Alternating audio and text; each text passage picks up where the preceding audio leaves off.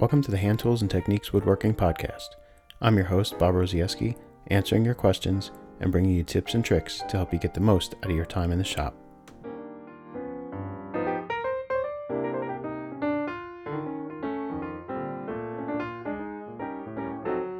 Do you have trouble holding small stock for planing grooves or rabbets? Are you struggling with options for resawing wide boards? Do you need a saw for cutting long curves? I'll discuss these topics and more today on Hand Tools and Techniques.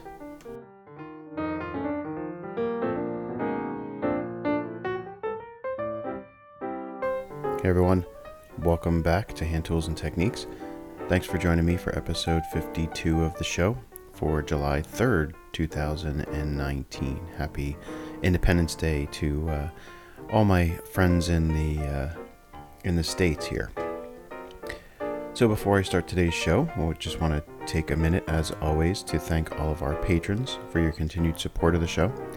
Listener support helps to keep the show going, so if you like to support the show yourself, just head on over to patreon.com/brfinewoodworking.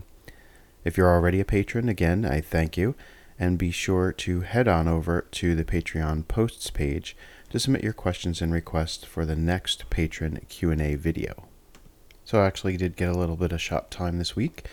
I've been working on the shop itself, working on a cupboard that is destined to hold my grinder. So trying to get that finished because my next project for the cabin, other than trimming out the windows, which we've been working on, but the next project that I'll be starting is to get the bathroom vanity cabinets and kitchen cabinets and get started on those. So I got to make sure the shop is set up enough that I can move through building those cabinets without too many hiccups. So we'll see how that goes. But enough about me. Let's get into our questions for this week. So our first one comes from William. He says, my question follows up on your hold down clamping discussion. I'm wanting to cut a groove in an 8-inch by 2.5-inch piece. My challenge is holding it down so that I can cut the groove. The smallness of the size of the piece works against clamping the ends on the bench. Further, clamps interfere with my Stanley 45 cutting the groove. So, yeah, this one can be a bit of a challenge. There are a couple of things that you can do, but you're going to have to pay attention to a few key points as well. The first thing you want to keep in mind is that you're going to need to keep the edge of your stock overhanging the front edge of your bench a little bit in order for the fence of that plow plane to be able to reference the stock. So not only do you have a small piece in length, the width of that piece is also going to make it a bit of a challenge to hold against your bench top, because you need to plane essentially right on the edge of that bench top in order to be able to reference your fence off the edge. There are a couple things you can do. The first would be to use a combination of a planing stop and some type of batten, or sometimes called a doe's foot, which is just a board with a 90-degree notch in it that you can use to kind of lock in the corner. What you really need to do is just kind of keep those pieces thinner than your stock. So, if let's say what you're looking to plane is a groove in is a drawer side, maybe that's a half inch thick piece of wood. Keep your planing stop thinner than that 1/2 inch, obviously. And also your doe's foot, your batten, whatever you want to call it, should also be thinner than that piece so that it's not going to get in the way. And you can put the workpiece up against the planing stop, and then your doe's foot or your batten would push against the back end, so it would kind of lock in that rear corner of your stock to keep it from coming away from the planing stop, and it would also keep it from kicking away from the front edge of the bench, and spinning off the planing stop from the back end. So it would give you a little bit of lateral support. You would hold that batten in place with a clamp or a holdfast on the back side of the bench. So the clamp would be, far enough away from the piece that it wouldn't interfere with the plane, and the batten, not the holdfast or clamp itself, would be what would be holding your piece and securing your piece so that it wouldn't slide. If you have a tail vise, you can just use that, but I'm assuming you don't, since you're posing the question and having trouble. The other thing you can do is to build a little appliance that we often use for planing molding stock. Molding stock can be very small, half inch by half inch, 3/4 by 3/4, 3/4 by 1, very small stock, usually long, not quite 8 inches. The molding stock is usually long. But the challenge with molding stock is that usually because it's so thin and so narrow, even though it's long, it tends to bow and whip around and flex while you're trying to plane it.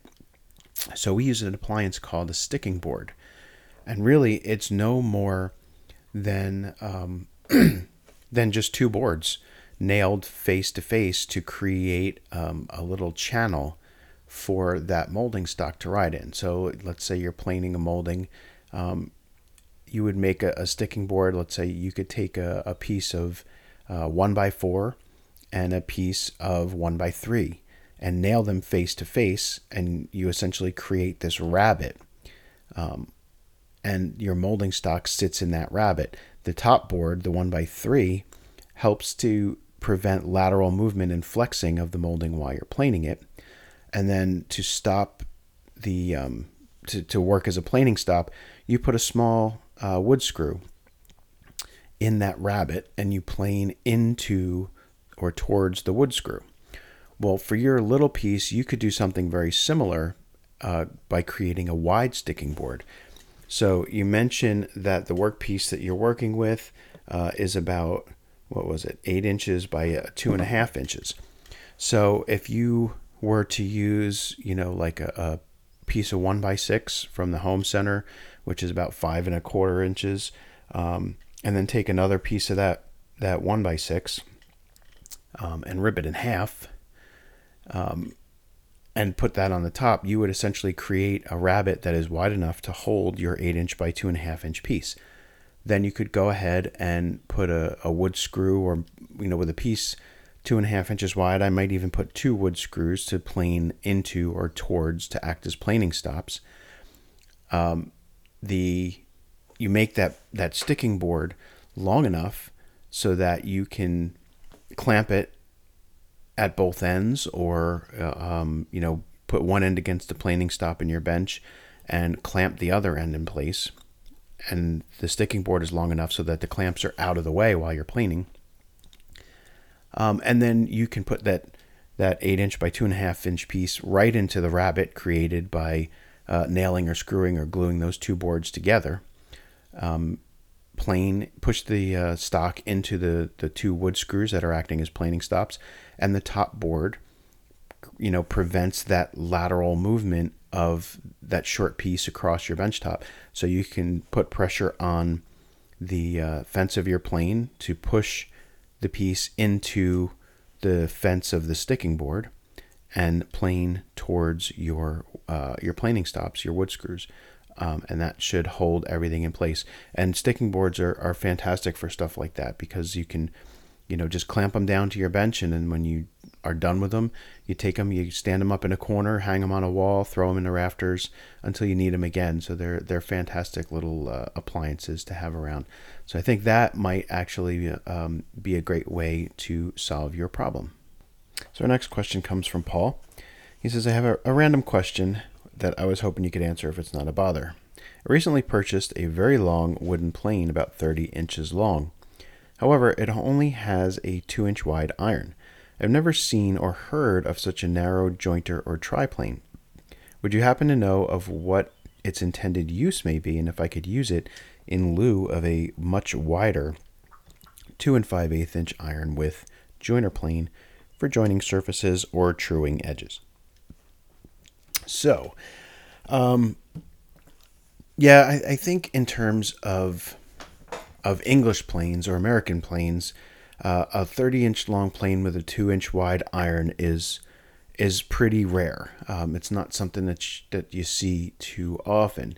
And if you do see an English or American plane with an iron that narrow, it's more than likely something that was user made. So, a cabinet maker or joiner, had this 2-inch iron laying around, needed a long plane, decided to make one himself from some stock that he had on hand, and just used the 2-inch iron because, for whatever reason, he needed a long plane and he had a 2-inch iron. So, if it is of English or American make, I would guess it's probably a user made plane because, as you said, you don't see too many. You really don't see planes that are that long with such a narrow iron. It could also be that it could be a Continental made plane. There were a lot of planes being made in France and the Netherlands and Germany, and even Eastern Europe, and they may have made long planes with narrower irons. I'm not as familiar with a lot of the Continental design, the Continental plane designs. I know they're similar to the English planes, but I don't have a lot of history with them. I haven't really studied them all that much. So it could be, just that it's a Continental made plane and they commonly made long planes with 2-inch irons. I have no idea. But that is another possibility. In terms of using it, I see no reason not to use it. Most of the stock that we use in furniture making tends to be, about an inch thick or narrower for most casework and drawers and doors and things like that. So a 2-inch wide iron is going to joint those edges perfectly fine. You would maybe have trouble match planing boards, thick boards that are that are that wide, but typically you wouldn't match plane boards that are that wide anyway. Usually you would plane them individually because it's just easier to plane them individually and joint them individually than it is to try and match plane them together. Match planing is usually saved for boards that are a bit narrower, maybe 5/8 of an inch or so and narrower, but not that you couldn't match plane wider boards, but it's usually easier just to plane one edge at a time when the boards start to get up into that thickness. Similarly, if you're planing edges for table legs or something like that, they're usually a little less than 2 inches wide. So I think you'd still be able to get away with that joiner plane just fine. So our next question comes from Pete. Pete says, I'm new to woodworking. I started just about a year ago and I want to upgrade some of my tools. I have a hand tool only shop now, but was thinking of purchasing a bandsaw or a frame saw for help with resawing and milling. The type of projects I'm doing now are mainly small decorative boxes, but I plan on making larger projects down the road. I've done all my resawing by hand for the past year, and while I can get it done with a panel saw, I would like to make this process easier and less time consuming for me. My shop is in a corner of my basement, but I have a spot free for a power tool like a bandsaw. Because my shop is hand tool only, I have not had to worry about sawdust. I'm concerned about the dust from the bandsaw, even though I've been told it produces less than a table saw. For my budget, I can spend around $1,000. I have seen some cheaper bandsaws for $250, but didn't know if it's just a waste of money. Should I get a $1,000 bandsaw that is able to resaw up to 10 to 13 inch boards, or should I get a cheap $250 bandsaw with a 6-inch resaw, but then have more money for other hand tools like a router plane or a plow plane? Alternatively, should I build a frame saw and forget about the bandsaw altogether? So, this is a bit of a loaded question, but honestly, the answer to it is going to come down quite a bit to personal preference, and then to budget after that. So, it sounds to me like you're really already thinking about the bandsaw. So, I'm going to guess that you're probably going to be happier with the bandsaw than you are going to be with a frame saw, just based on the fact that you've already kind of thought this whole bandsaw thing through a little bit. But the frame saw is certainly an option. In terms of it being easier and less time consuming, I don't think you're going to find that a frame saw is easier and less time consuming. It's just a way to make the process of resawing by hand a little faster and a little more efficient on wide boards. Now, I have a frame saw.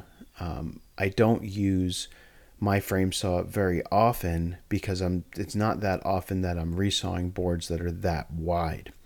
When I do need to resaw boards, most of the time they're in the 4 to 5 to 6 inch range, and I find a panel saw or the standard length rip filed handsaw does a better job with those narrower boards than a large frame saw does anyway. So I really save using my frame saw for the situations where I have to resaw really wide boards, things that are like 8, 10, 12, 14 inches wide. That's when the frame saw really comes out. So the first thing I would ask myself is, how often do you see yourself having to resaw that really wide stock? Because I build a lot of furniture and I still don't resaw stock that's that wide. Now, if your plan is to purchase 8/4 or 12/4, let's say you're going to make a piece and you're going to purchase 8 or 12/4 figured stock for the drawer fronts because you want to resaw that 8 or 12/4 stock down to get all your drawer fronts out of the same board or to make veneer out of it.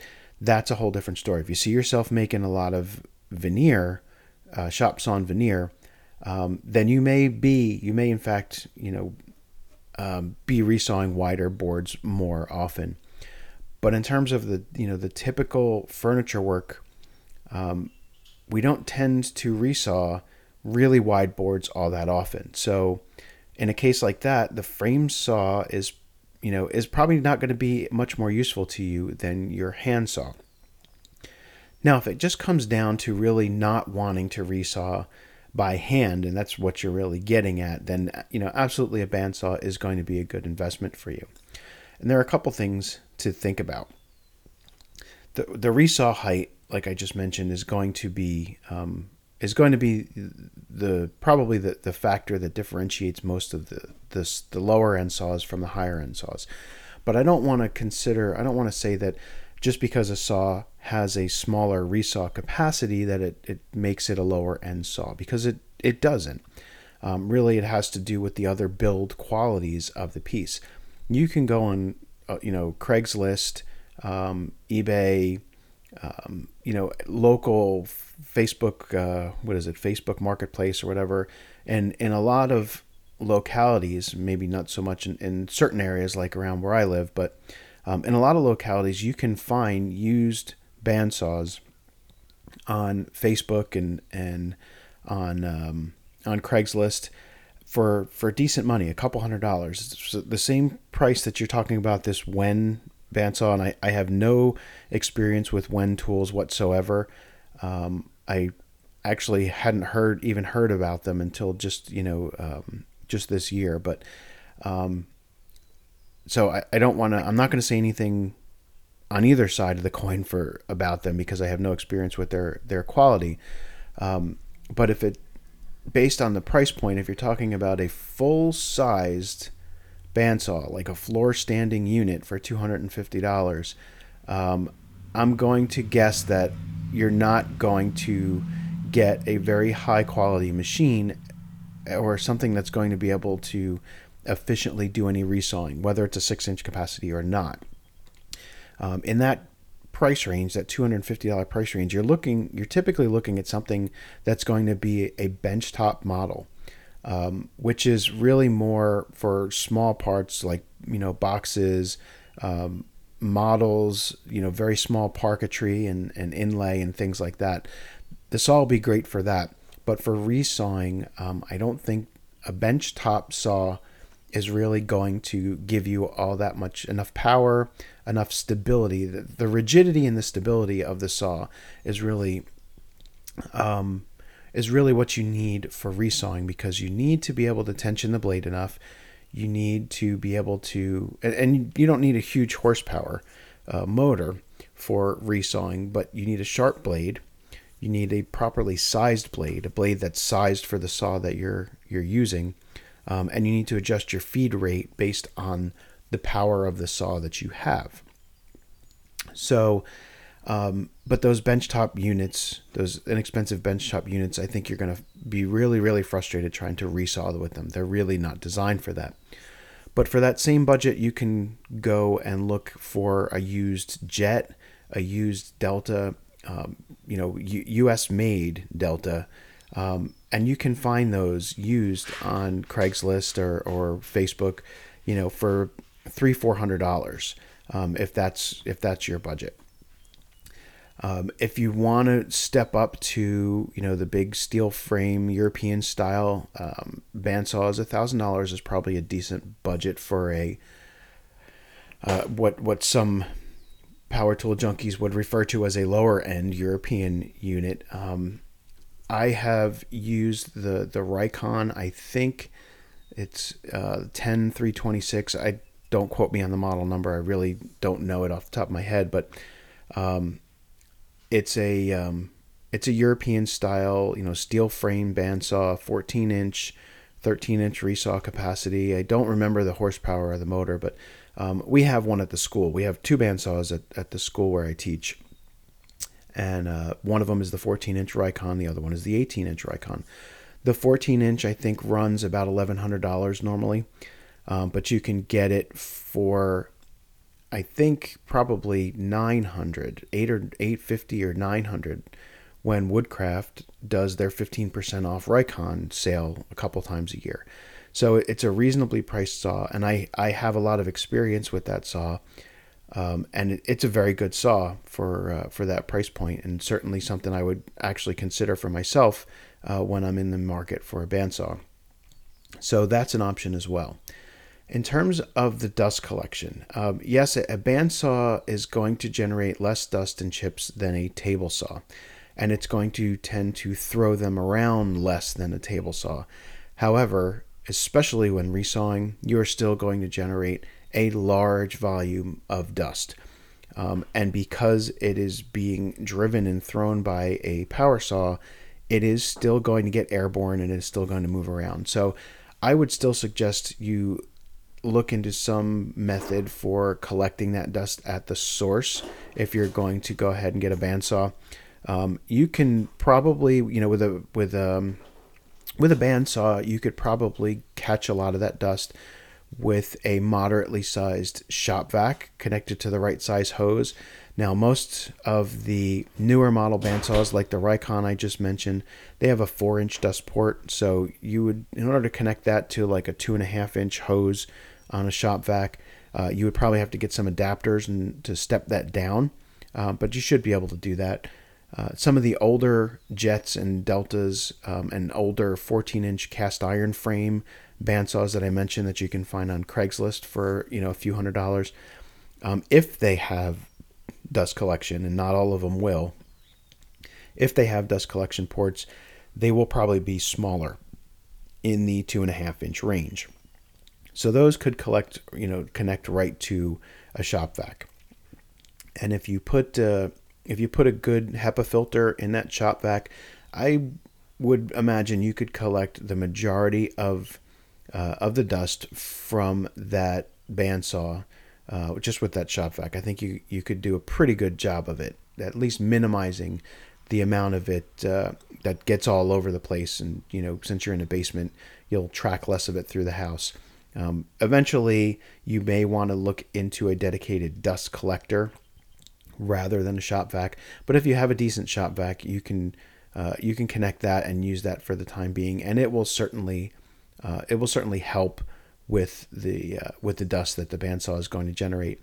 Because even though it generates less dust than a table saw, it is still going to generate quite a bit of dust, especially when you are resawing. But that would be that would be what I would look into. If you've got that $1,000 budget, you may want to wait for for 15% off on a Rikon or similar saw. I know there are others that get good marks and good reviews online, so you might want to just do a little bit of research on saws in that price range. I haven't done that research myself, so I only have experience with the Rikon, so for myself, that's probably what I would end up getting because I already have experience using it. I know how the saw works, and I'm happy with it when I use it at the school. So, but definitely do your research, and because there are other saws in that price range. I know Jet has a 14-inch. Laguna has a couple different 14 inches in that price range. There's the Grizzlies, so there's a lot of options in that price range. But like I said, you are going to want to hook up some kind of dust collection. So if your budget does not allow for the saw in that price range, plus some method for dust collection, whether it be a moderately sized shop vac or a small 1-horse dust collector that you can connect just to that bandsaw, then you may want to look into getting a used cast iron saw or even a new cast iron saw. I mean, you can get new cast iron like a Jet or a Grizzly. I don't know who else is still making them, but you can get a new cast iron, frame bandsaw for $600-700. So definitely look at that option as well. They're going to have a smaller resaw capacity, so they're going to have a resaw capacity of about 6 inches, but you can get riser blocks for most of those, where you disconnect the top half of the saw from the bottom half of the saw, and you add in a 6-inch cast iron riser block, and it takes that saw from a 6-inch resaw capacity to a 12-inch resaw capacity. So that's something you could always do down the road if you find that you want to start resawing a lot of wider stock and 6-inch just isn't doing it for you. You can always add a riser block to something like that. But if you're looking at a lower priced saw, I would definitely look on the used market for something like an old Jet, an old Delta, one of the old cast iron frame saws. And there you can find them all over the place on, places like Craigslist and Facebook Marketplace, depending upon where you live. If you live anywhere close to a populated area, you're probably going to be able to find plenty of them on the used market. So our last question for this week comes from Josh. He says, I own a few German and one American-made wooden hand plane. What's the best way to flatten the bottoms without damaging them? So you've got a couple of options. Your first one is to flatten them just like you would the sole of a metal hand plane. Make sure you have a flat substrate, a piece of granite, a piece of float glass, nice and rigid, a cast iron bed for a joiner or a table saw. Adhere a little bit of sandpaper down to that flat reference surface and simply lap the bottom of the plane. And it goes very fast with wooden planes. If you're used to lapping the soles of metal planes, you'll find that wooden planes tend to go much, much faster. So I would start with probably 220 grain paper with a wooden plane, just so you don't overdo it. The other option is to clamp the plane in a vise and just plane the sole. And in both ways, whether you're going to lap the sole or whether you're going to plane the sole, you want to make sure you back the iron off a little bit. And you do want to put it under wedge pressure. Keep the iron in the plane and wedge it in place, because by putting that wedge in, it does distort the sole of the plane just a little bit. It's not an issue with metal planes because the iron is secured to the frog, not the sole of the plane itself. But in a wooden plane, you do want to have the iron wedged into the plane when you're flattening the sole, because adding that wedge does distort the bottom of the plane just a little bit. But to do it with another plane, you just want to have another long plane. I have a metal number 8 joiner plane, and I will typically use that to flatten the soles of my wooden planes. Just clamp the wooden plane in the bench vise, with the sole facing up. Set the joiner plane for a very, very, very light cut. And just take a couple passes just like you're flattening a board. And check often with a straight edge, maybe a pair of winding sticks and a square. And you should be good to go. You shouldn't have to take too many passes with a finely set joiner plane to flatten the soles of those planes. So there's 2 methods for you. Use whatever one you're most comfortable with. So that is going to do it for our questions for this week. As always, if you have feedback, questions, or topic suggestions for the show, just record a voice memo on your phone and email it to bob@brfinewoodworking.com. You can also leave a voicemail at 276-601-3123. Or you can go to brfinewoodworking.com/contact and fill out the contact form. So today's main topic is hand saws for curves. And it's a topic that came out of a question submitted by patron John Baird. John asked, I was wondering about your thoughts about bow saws, specifically bow saws for cutting curves. I have the Gramercy bow saw, and it's a good saw, but it's on the small side. If I was cutting a curve that was 3 feet long, it doesn't seem like the right tool for the job. How do people cut a curve like that before bandsaws? Why not a bow saw with a 3/4 inch wide blade? Curtis Buchanan has a recent video where he uses one of these saws to saw out a seat blank, but I've never seen one for sale anywhere. I've also made curves like this with a draw knife or axe to hog out material and then refine from there, but it seems wasteful to do that. You did link a while back to a tool maker, windwardwoodworks.com, that would make any size blade, but it makes me wonder if there's reasons this isn't part of a standard toolkit that I'm missing. All right, so let's talk saws for curves. I'll address your point specific to the bow saw, the large frame bow saw, shortly, but I do want to talk about all the different options, right? So when it comes to sawing curves, we actually do have more options than you might think. Of course, the one saw that comes to mind most of the time when we're talking about cutting curves by hand would be the metal frame coping saw. This is the successor essentially to the wooden framed turning saw or bow saw. They're available just about everywhere. They're dirt cheap. The problem is most of them kind of stink. The more modern versions of the coping saw, they tend not to tension the blade enough, and they just don't work very well. And unless you find a good supplier of blades, the blades that come with them typically just aren't that good anymore. So you're left kind of frustrated with the modern coping saws. If you can find an older one, like an old Olsen made in Germany model, they're actually pretty decent. I have one of those from about 20 years ago, and it's actually a fairly decent coping saw, and I use it quite a bit. There are new options. New Concepts is making a new. Its company is called New Concepts. They're making coping saws and fret saws in a new design.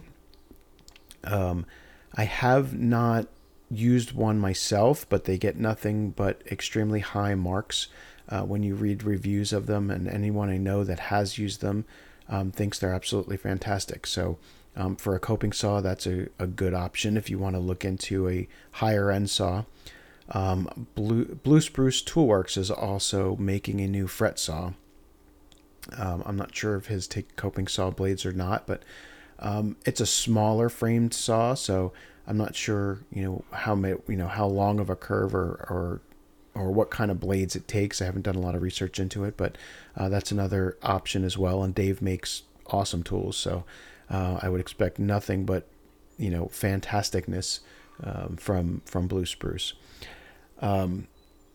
But there's a couple other things that you can look at it. The coping saws, really, like smaller bow saws, really are only very useful for thin stock and short curves. They're great if you're going to do tight scroll work. Maybe you're doing fret work or inlay or something along those lines. But if you need to saw out, a rocker, the rockers for a rocking chair, or a round tabletop, maybe you're making, like a shaker candle stand or something with a round tabletop. It can take an awful long time to saw out something that long in stock that thick with a coping saw. It's just not the right tool for the job. Even with the 12-inch bow saws that are common today, that companies like Tools for Working Wood, the Gramercy version, their saw is a nice saw. I don't have it myself.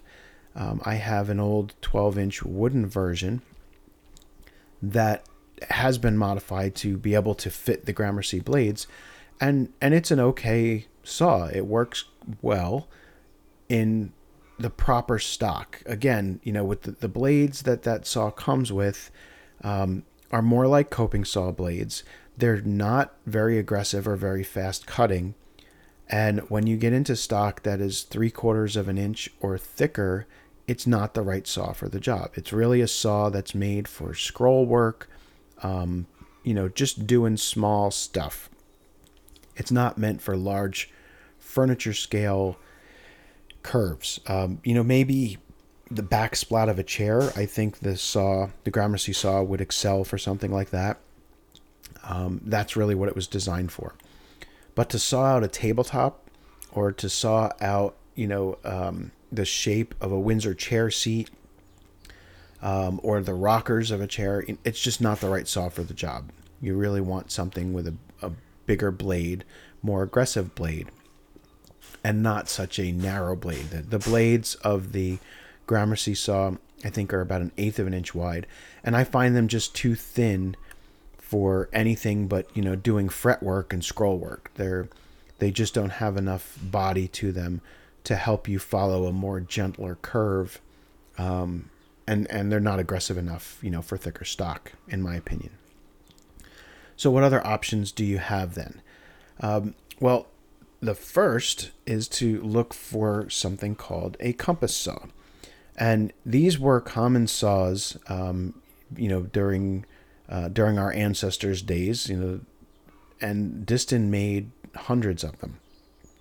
A compass saw is, you can still find them made today, although I'm not so sure that I would buy a new one, because they just don't look very comfortable to me to use, and I'm not sure.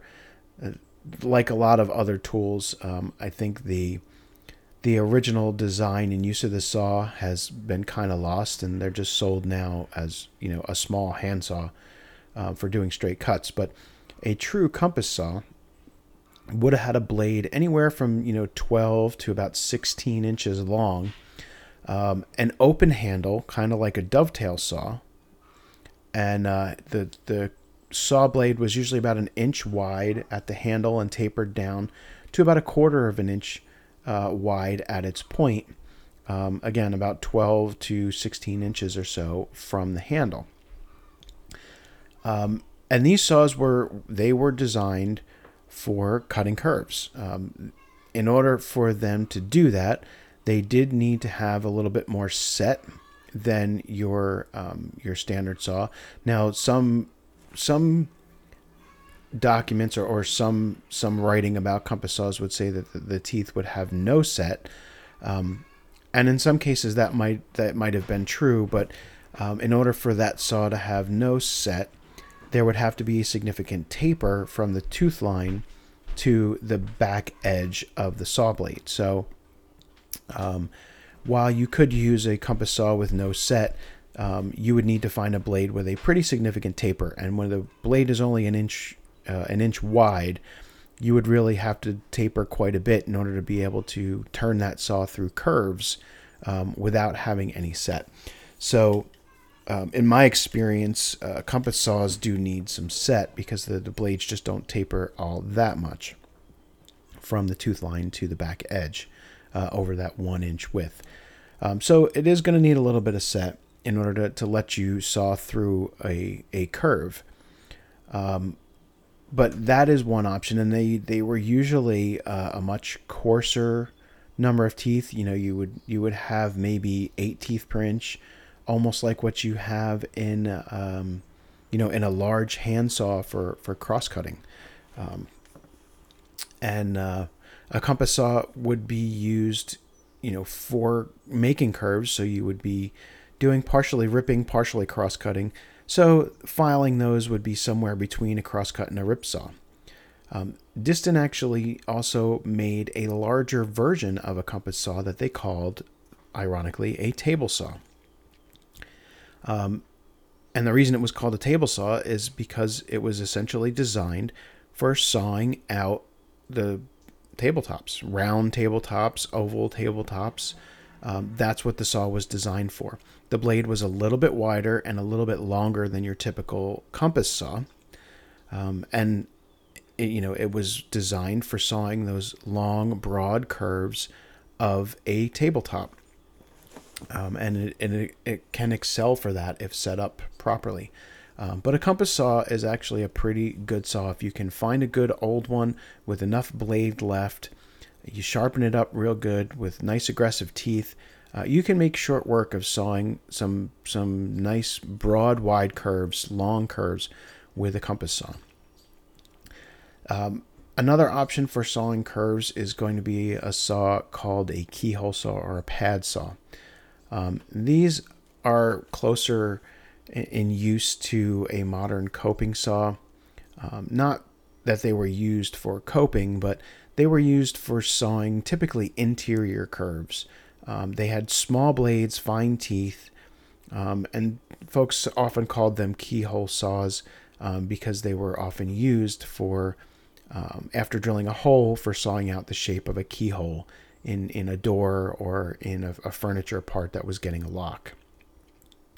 So they were often called keyhole saws. You'll find them called pad saws or turning saws, similar to framed turning saws or bow saws, like we're more familiar with today. So getting back to the question on the larger frame saws or larger bow saws, they are available, and they were available for many, many years. And larger turning saws were popular and in the kits of makers who needed that kind of tool for larger curved work. What you saw Curtis Buchanan using at one time was commonly available on the old tool, on the new tools market. Actually, there was a company years ago called Traditional Woodworker. They closed down a couple of years ago. They used to sell two versions of a large turning saw, a large bow saw. One was, I think they called it their deluxe English, turning saw, and the other one was made by Omea and later made by ECE, and still made. You can still get one made by ECE. It's a German-made saw. I don't believe that the large frame 24-inch traditional English turning saw is still being made. I don't know who made that saw that Traditional Woodworker used to carry.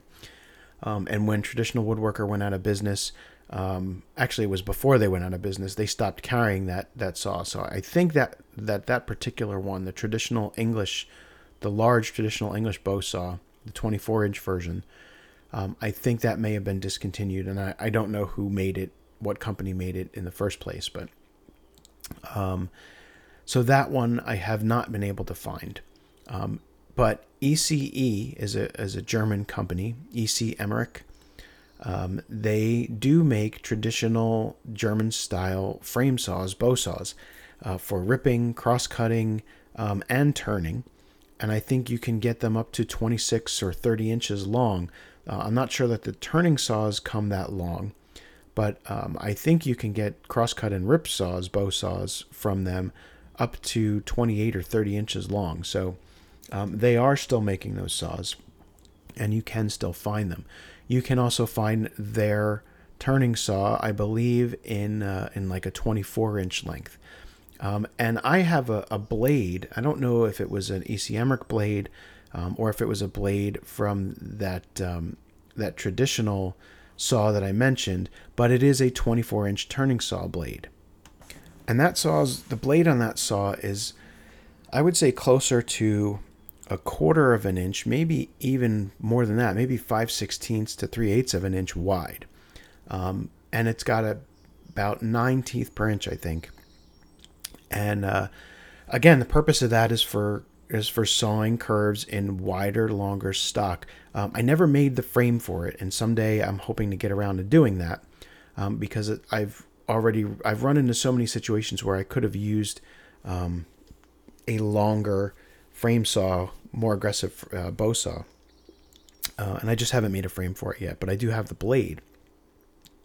But you can get blades, you can get saws. E.C. Emmerich being one version. Woodjoy Tools also sells a 24-inch long bow saw, turning saw. So that's another option if you don't want to buy a blade and make one yourself. But they were certainly pretty common, and they do work very well for sawing larger curves. That wider blade definitely helps to temper the curve so that you can't accidentally turn too sharp. So it helps to flatten out, when you're trying to make a nice large radius curve, like for a tabletop or a rocker or something along those lines. The wider blade definitely helps with doing that with those longer sweep curves. And the longer blade definitely helps with the thicker stock. So look into those two companies. I would say E.C. Emmerich, their 24-inch turning saw, and Woodjoy Tools 24-inch turning saw. And that is probably what you're going to be looking for. More aggressive blades, wider blades, thicker blades, something that's meant for doing heavier stock. And again, the other option is to make your own. They're not that hard to make. They don't have to be real pretty. The blade is the most important part of it. So, make the saw light enough to use. Get yourself a good sharp blade. And I think you'd be surprised at what a 24-inch saw could do. But I do agree with you. It is kind of a shame that more companies, that no one is making, not too many places anyway, are making larger turning saws. But I think sales volume on those would probably be pretty low because most folks that are making chairs are, they're cutting their seat blanks out on bandsaws. So that I think that the market would probably be pretty small for those larger turning saws, and I think the market has been pretty small for them, and that's why they're becoming more difficult to find. But E.C. Emmerich and Woodjoy Tools, look at those two companies, and you might be able to find that longer, more aggressive turning saw that you're looking for. So that is going to do it for this week's show. As always, I want to thank you all for joining me and allowing me to do this. I am extremely grateful for all the support you've all provided. As a reminder, please send in your feedback, questions, and topic suggestions because this show depends upon your input and participation for its content. Just record a voice memo on your phone and email it to bob@brfinewoodworking.com. You can also leave a voicemail at 276-601-3123, or you can use the contact form on the website at brfinewoodworking.com/contact. If you're looking for the show notes for today's episode, you can find them on my website at brfinewoodworking.com/htt052. In the show notes, you can find any links that I referred to in today's show, and you can also find links to follow me on all my social media accounts. Finally, if you'd like to support the show, you can become a supporter on Patreon and get your questions answered in the monthly Q&A video, or you can make a one-time donation through PayPal, and you'll find links to do so in the show notes and at brfinewoodworking.com/support. So thank you again for listening, and until next time, stay sharp, everybody.